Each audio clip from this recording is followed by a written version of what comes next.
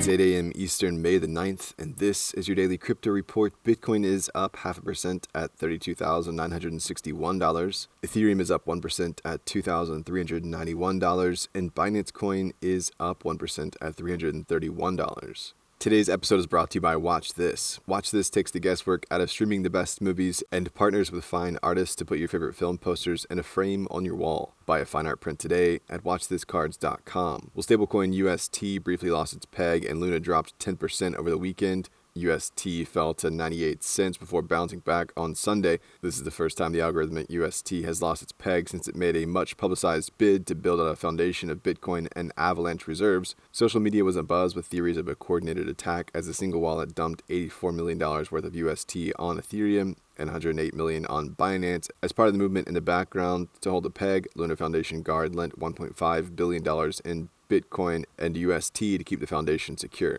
Well, Bankless Crypto has been banned from YouTube without notice. The channel had over 150,000 subscribers to its Ethereum-focused newsletter and podcast, and over 10,000 hours of content. Bankless isn't alone. Other educational Web3 crypto accounts such as GabrielHaynes.eth and the Optimism Collective were shut down over the weekend as well. It's unclear why Google and YouTube would be making this move in the midst of their own push to further the Web3 economy. That said, the whims of the social media giant are hard to predict, and they have a long track record of shutting down and reinstating channels, often without comment. Best of luck to the Bankless team.